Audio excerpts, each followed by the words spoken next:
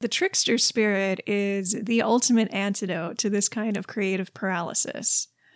When we put ourselves creatively on the road with the trickster, we learn to hold our designs lightly enough to stay centered, even as our idealized vision starts to move and brush up against its own imperfect manifestation.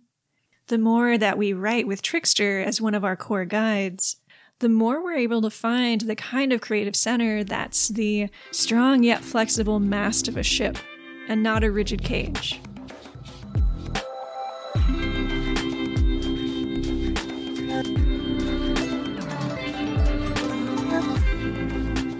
Welcome to The Inspirited Word, the podcast for visionary writers ready to stop second-guessing their storytelling and ready to start breathing life and spirit back into their craft. I'm writer and editor Mary Lanham, and I'll be your host and fellow seeker as we rediscover the true power of our work, our words, and maybe even ourselves.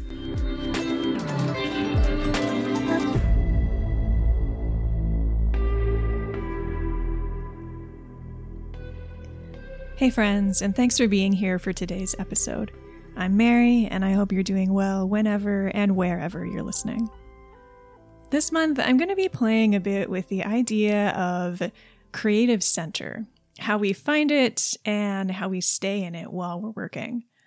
And I don't see the term creative center just like all over the place all the time, but it is a term that crops up, pretty frequently in material about having a more holistic and supportive relationship with your writing. And I think it comes out of the general somatic and psychospiritual concept of being centered or grounding and centering. I've used the term myself sometimes, although I actually can't remember if I have said it in an episode of this podcast before this one. Maybe I have, maybe I haven't. For me, and for many writers that I've worked with, I think it's pretty easy to feel creatively centered when a new story idea is first emerging. Thinking in terms of the somatic or the full mind-body experience of working with a new creative idea, there's usually that phase where stuff seems to just be kind of spontaneously welling up from somewhere inside of us, somewhere private and inner and centered. The act of drafting, on the other hand, tends to feel more like searching for something that's missing, something we haven't quite found yet. The more we get into trying to give real form to that thing from the center, that initial visionary moment, the more the experience starts to have tension and anxiety and a somatic sense of lack that we often feel physically in our bodies in one way or another. I think the trick that we have to learn to sort of sidestep that shift into the kind of grasping, anxious, sometimes even panic-filled vibe and energy of drafting. I think the way that we sidestep that is by expanding our concept and our inner experience of what it means to be and to feel creatively centered. Having a center, just that phrase in and of itself, it can imply staying in the same place and being in control of that place. But I think that desire for control is where a lot of the trouble stems from. So for this episode, I decided to approach the concept of having an adaptive and a movable creative center through a mythological lens, and partly one that doesn't immediately or overtly connect to artistic creativity. There's often something powerful in giving ourselves new symbolic or sacred imagery for our brains to work with, or for that imagery to do its own work on us, below the level of, say, implementing our writing habits or starting a draft or whatever we're doing on the surface. I also think there can be something really powerful in exploring storytelling as a craft through actual sacred storytelling.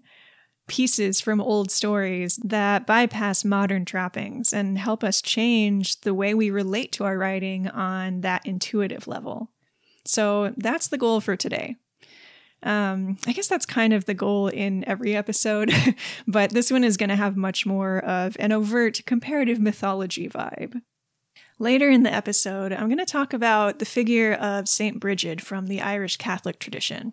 She's the patron saint of poets, which in that cultural context encompasses storytelling and honestly just creative culture keeping as a whole, so not just literal poetry. But before I get to Bridget and that more direct connection to storytelling, I'm going to start with the Greek deity Hestia, who is maybe the least known Olympian in modern times. Just before we get really going, as a general note on historical accuracy for this episode, because I'm a nerd and I have to make these disclaimers. I'm drawing on scholarly sources for both the Greek and Irish mythology that I'm going to be referencing. But I'm also taking some liberty with how we might be able to apply that history and that symbolism to our creative practices.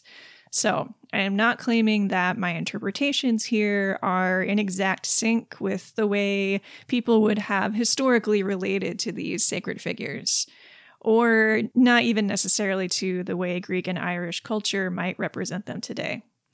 And as always, research resources, if you are also a giant nerd, will be listed in the show notes and in the monthly newsletter.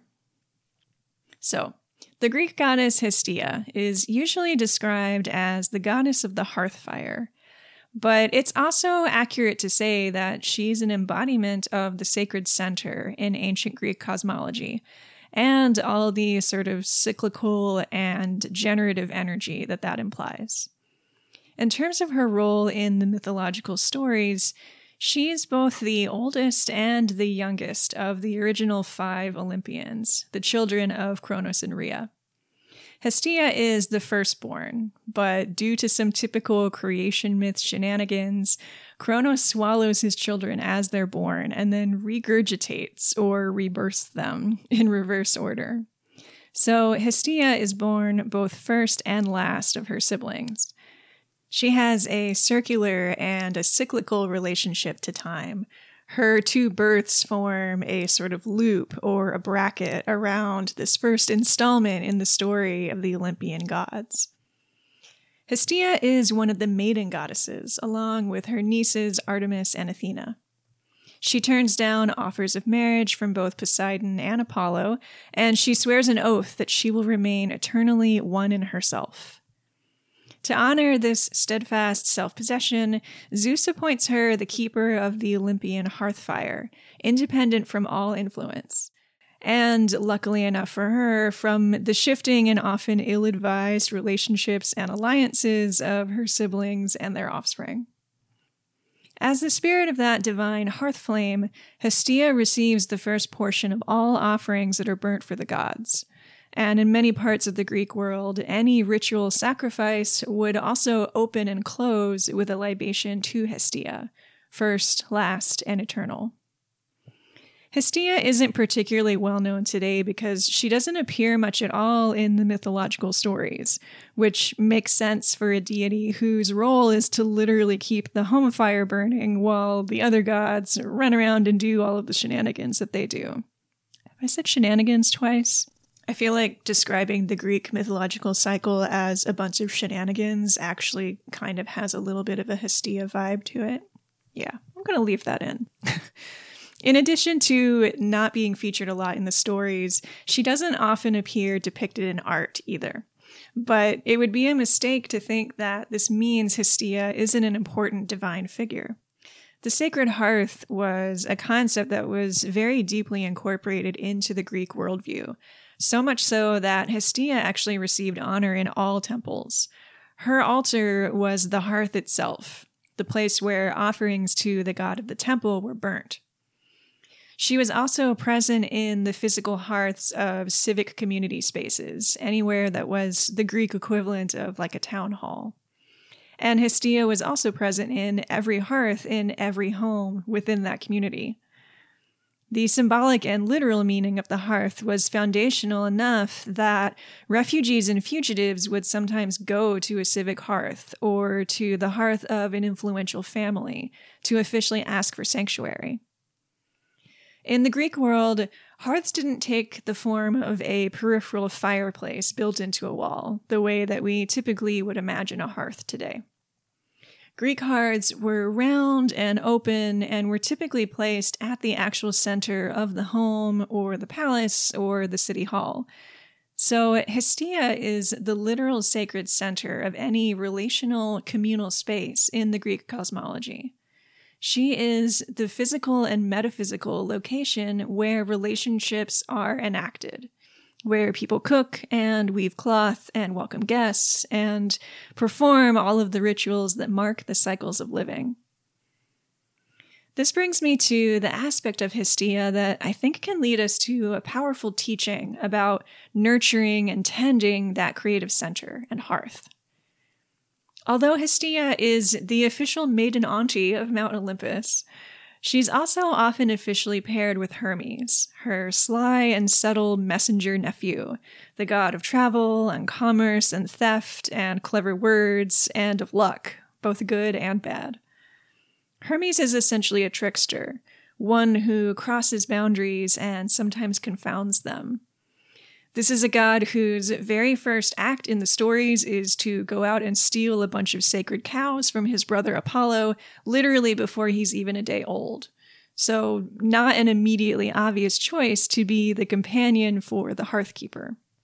And yet, these two deities are seen as natural companions, both in devotional poetry like the Homeric hymns and in philosophical works by thinkers like Plato. The Homeric hymns are a series of poems essentially describing and praising all of the major Greek gods. And one of the hymns to Hestia actually invokes Hermes as well, asking both gods to, quote, dwell together in friendship in this house and aid on the wisdom and strength of mankind. Hermes is a god of movement into and through liminal spaces, places inherently in between. He is the unknown and beckoning road to the horizon, sweeping you off on a Bilbo Baggins-style adventure.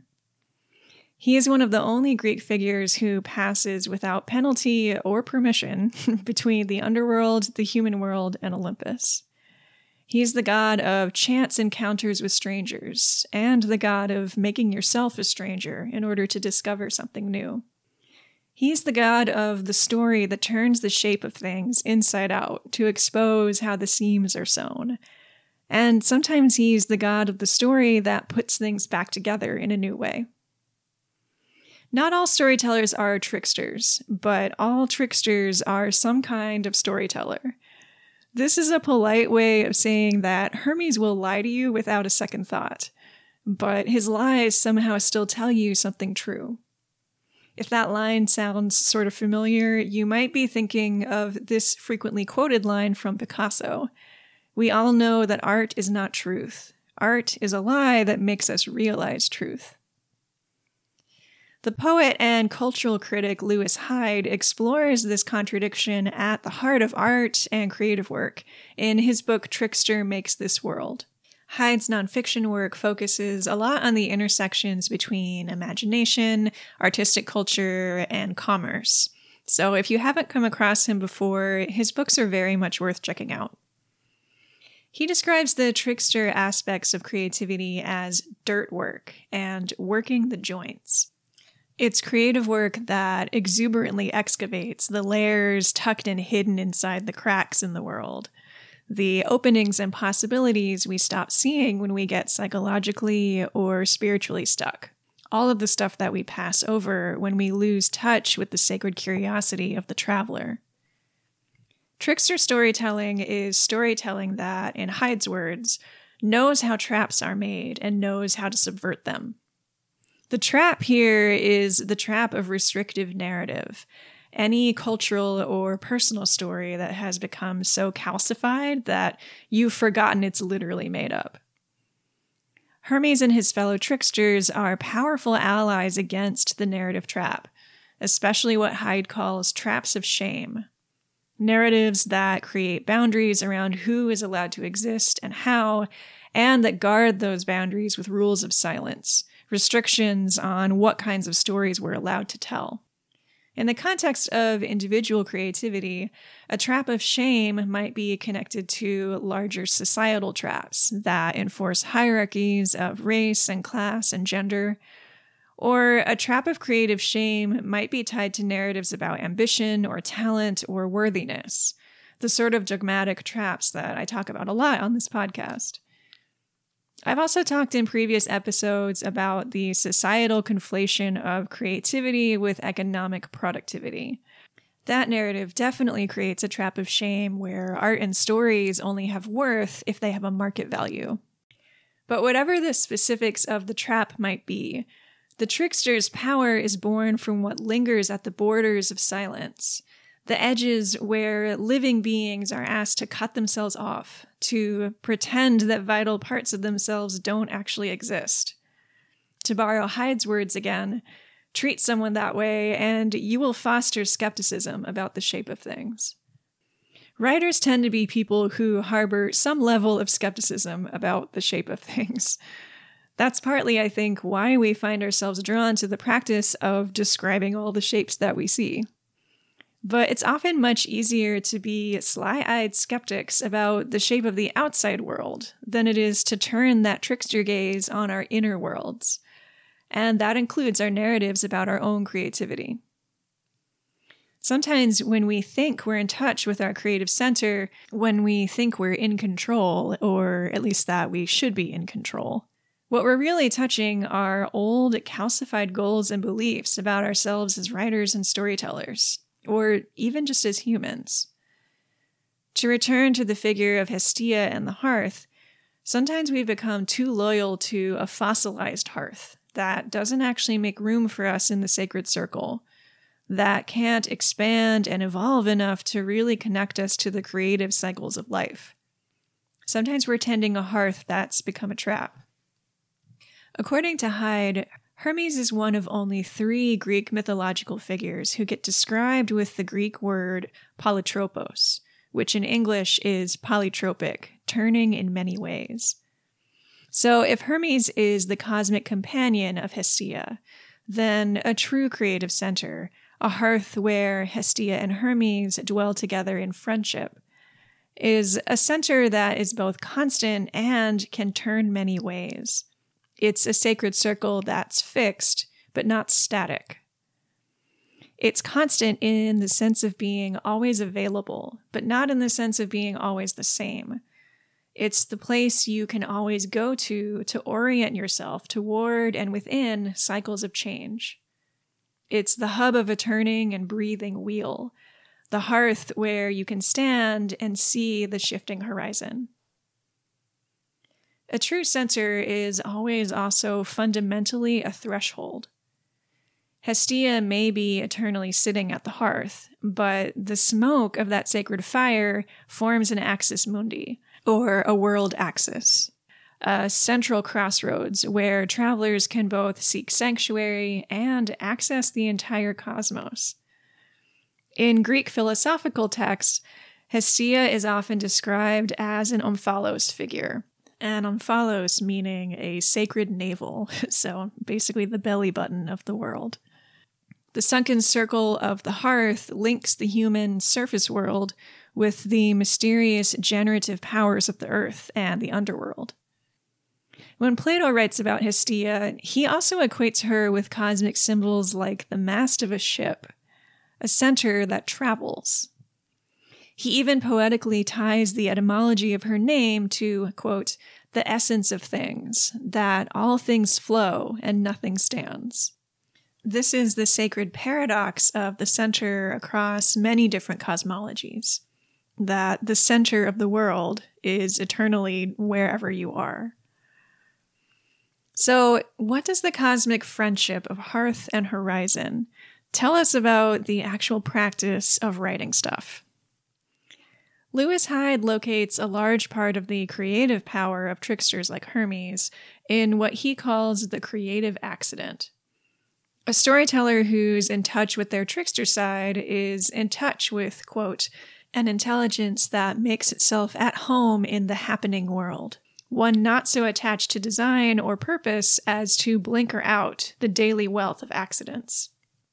I see this as a guidepost for escaping traps of creative paralysis, especially traps that show up as perfectionism.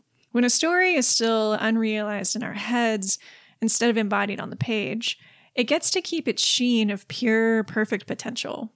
But as soon as we begin to actually tell the story, even before we share it with anyone, we've embarked into the happening world. We're walking out from the hearth toward the horizon, getting further and further away from the realm of the ideal and deeper into the relational world of reality. Or, to put it in less poetic words, as soon as we start actually drafting, we quickly remember why the shitty first draft is such a popular writing meme. And if we're too deeply caught in a trap of shame or perfectionism, we quickly get mired in the gap between that shining but vague initial imagining and the very specific story that's now coming out on the page in front of us. But the trickster spirit is the ultimate antidote to this kind of creative paralysis. When we put ourselves creatively on the road with the trickster, we learn to hold our designs lightly enough to stay centered, even as our idealized vision starts to move and brush up against its own imperfect manifestation. Trickster knows that perfection in any form kills a living story, and that perfection isn't even as interesting as what will arise out of the inevitable gaps in our process. Trickster's endless attentive curiosity in the midst of chaos is the bridge that gets us across the gap, that breaks the lock of the creative trap. Or, to use some words from the Homeric hymn to Hermes, Trickster can help us slip edgeways through the keyhole. To quote Hyde again, going on a journey or entering the painting studio without consulting the god of the roads invites bad luck, but taking the god into account summons the presence of mind that can work with whatever happens. I think the magic of the trickster approach can run in both directions, both out into the draft and back into us, finding and loosening whatever's become calcified and static at our inner hearths. The more that we write with Trickster as one of our core guides, the more we're able to find the kind of creative center that's the strong yet flexible mast of a ship, and not a rigid cage. There's a historical Greek ritual that I think makes a pretty great embodied metaphor of a creative practice that honors both the self-possessed constancy of Hestia and the transformative adaptiveness of Hermes. The ritual is described by a writer named Pausanias, a historian from the 2nd century CE who spent about 30 years traveling Greece and writing descriptions of life in all of the places that he visited. His work is aptly titled Descriptions of Greece. Pausanias documents an oracular ritual performed at a certain public image of Hermes that was known as Hermes of the Market. He describes this statue as being pretty unassuming, built right on the earth and of no great size. In front of the trickster is a stone hearth ringed with bronze lamps. It's not explicitly named as Hestia's, but no hearth really needs to be named as hers. She is the hearth. To seek guidance from Hermes of the Market, the supplicant approaches the hearth in the evening, the threshold seam between day and night. They first fill the lamps with oil, light them, and burn an offering on Hestia's sacred fire. Then they leave a coin and whisper their question into the ear of Hermes. Covering their own ears, they head out of the market square. Once they've crossed out onto the road, they uncover their ears, and the very first words they hear, no matter how wild or how weird, that's the trickster's response. In the ritual of storytelling, I think this is a deeply powerful form for us to follow. We come first to our center to honor what we find there. But the story begins with the question we're moved to ask, the question that can only be answered on the road, in imperfect interaction with the world. The real story is the paradoxical, oracular interplay between what we hold sacred at our cores and the equally sacred accidents we meet once we loosen our hands and reach for the horizon. That's where our imaginations are most alive, where living stories emerge. And when we understand that the story isn't actually a monument to our individual idealized egos, that it's always fundamentally a collaboration with chance and luck and imperfection before it even gets to our readers. When we understand that, suddenly it becomes so much easier to just not take the damn thing so seriously. Or at least to take it a different kind of seriously. The kind that knows our stories deserve to be more than just perfect potential trapped in our heads. There's one last symbol I want to borrow or maybe steal from the trickster, and it comes from a brief line in one of the Homeric hymns to Hermes. This hymn tells the myth I referred to earlier when the infant Hermes sneaks away from his bed and steals Apollo's herd of cows. As he slips back home after this adventure, his mother catches him, and she scolds him by saying, "And where exactly have you been at this hour wearing the cloak of shamelessness?" In artistic depictions of full-grown Hermes, he's also often shown wearing a traveling cloak, maybe as a reference to the cloak of shamelessness, not sure. Lewis Hyde briefly points to this cloak as a symbol of how Hermes is able to do what he does and be who he is. His enveloping lack of shame protects him from the traps of cultural ethics, for better and for worse. He's shielded from the collective gaze of judgment. This could sort of imply that the cloak's power is a form of invisibility. But I don't think his cloak works by making himself or his nature invisible. Everybody always knows pretty much right away what kind of game Hermes is up to. That's not really the trick. The trick is in the way his blatant shamelessness gives undeniable form to things that would otherwise go unacknowledged. He openly wears them. He wraps himself up in them so they can walk around in the world. Here is my segue into St. Bridget of Ireland. As odd as it might seem to be naming a Catholic saint alongside Hermes, Bridget carries a pretty strong whiff of trickster energy that's passed down to her from pre-Christian Irish mythology. She also embodies many of the same sacred tropes as Hestia. Bridget is another avowed sovereign maiden, and her monastery famously included a perpetually burning sacred hearth. Bridget the Saint was preceded by a pagan Bridget, or Brige, who was possibly a singular goddess, or possibly a group of different local divine figures with the title Brige.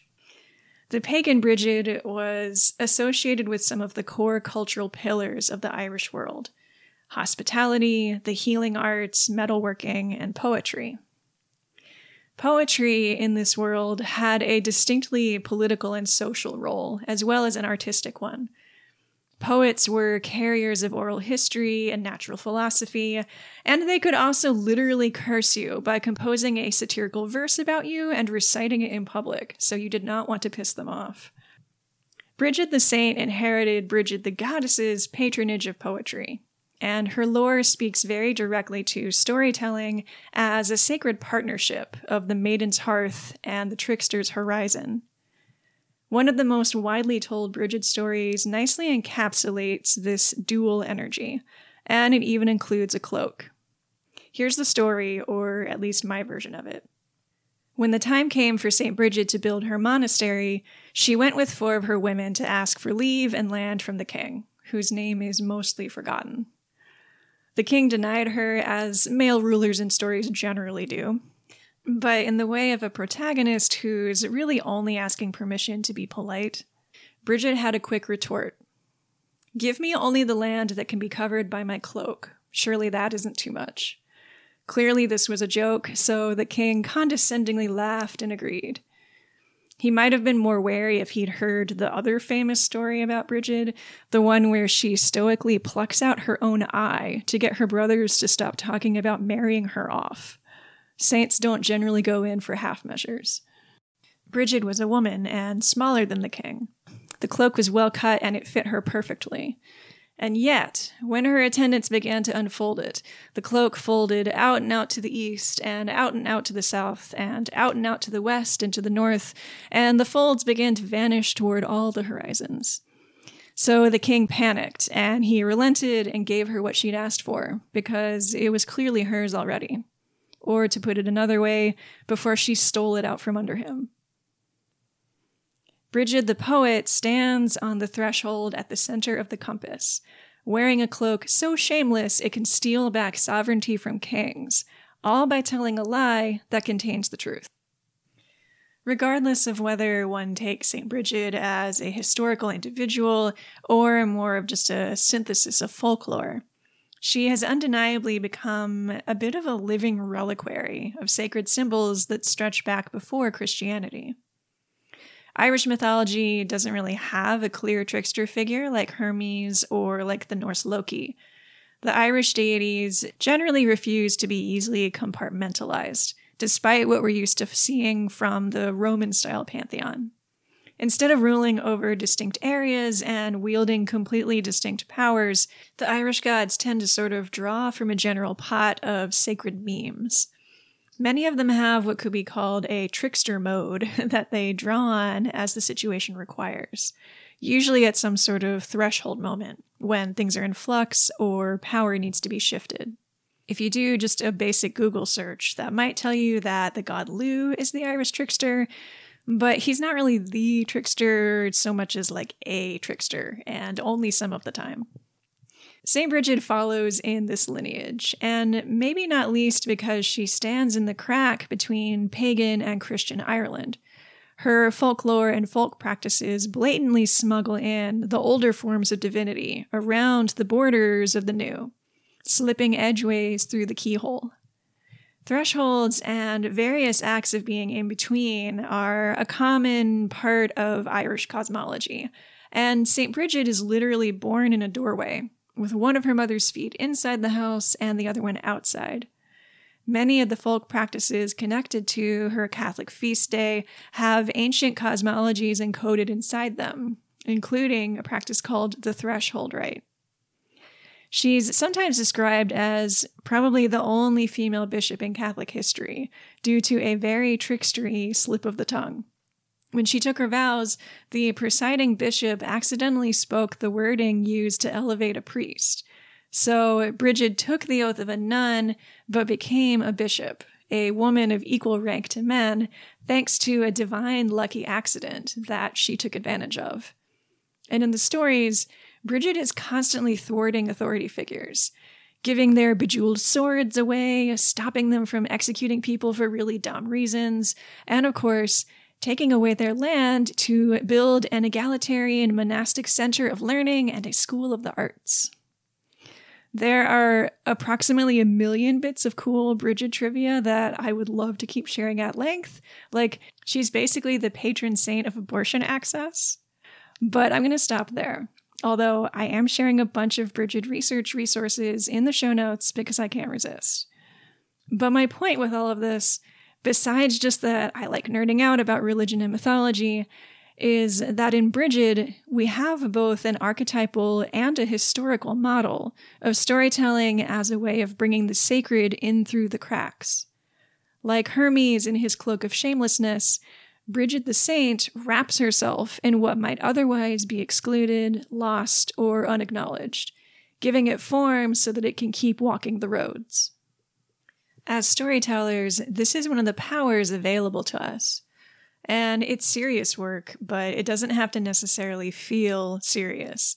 It can feel like curiosity and play and collaboration, even when we're just, sitting at the computer drafting by ourselves. In fact, it's almost impossible to draw on the full power of visionary storytelling if we're idealizing our visions and treating them as static. Trickster reminds us that if we think we're creating something ideal, we're wrong. And the power of the story isn't in clinging to the ideal. It's in asking the next irresistible, shameless question, and the next, until you reach the horizon and find yourself, as always, at your center. This month's writing praxis for newsletter subscribers is a new format, an inspirited word first. It's a bonus audio offering to help bring the mythology from this episode into a more personal and kind of tangible and somatic form. I've been using that word somatic a lot in this episode. It's just kind of stuck in my brain. I just mean like mind, body, physical, intuitive connection. Yeah, that was way more clear than just the word somatic. I've put together a guided experience based on the Bridget story and on the ritual of Hermes of the market. If you're not yet a subscriber, you can get in on that bonus audio by joining the newsletter circle at the link in the show notes, wherever you're currently listening. Just scroll down and you'll find it. Or you can join at inspiritedword.com. If you're on the main page of the website, go to Contact in the top navigation menu, and then hit the big green newsletter button. I'm still putting the final touches on that audio recording, so the guided practice will be going out to subscribers next week. Keep your eyes on your inbox on probably Thursday or Friday for that. And in the meantime, if you're a new subscriber, you'll still get instant access to all the practices for past episodes, to give your writing plenty of intuitive creative fuel. I really appreciate you being here with me today, and until next time, keep well, keep writing, and I'll see you in the next episode.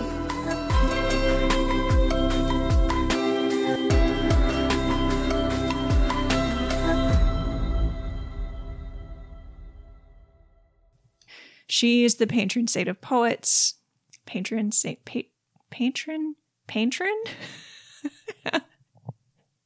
The patron saint of painters. No.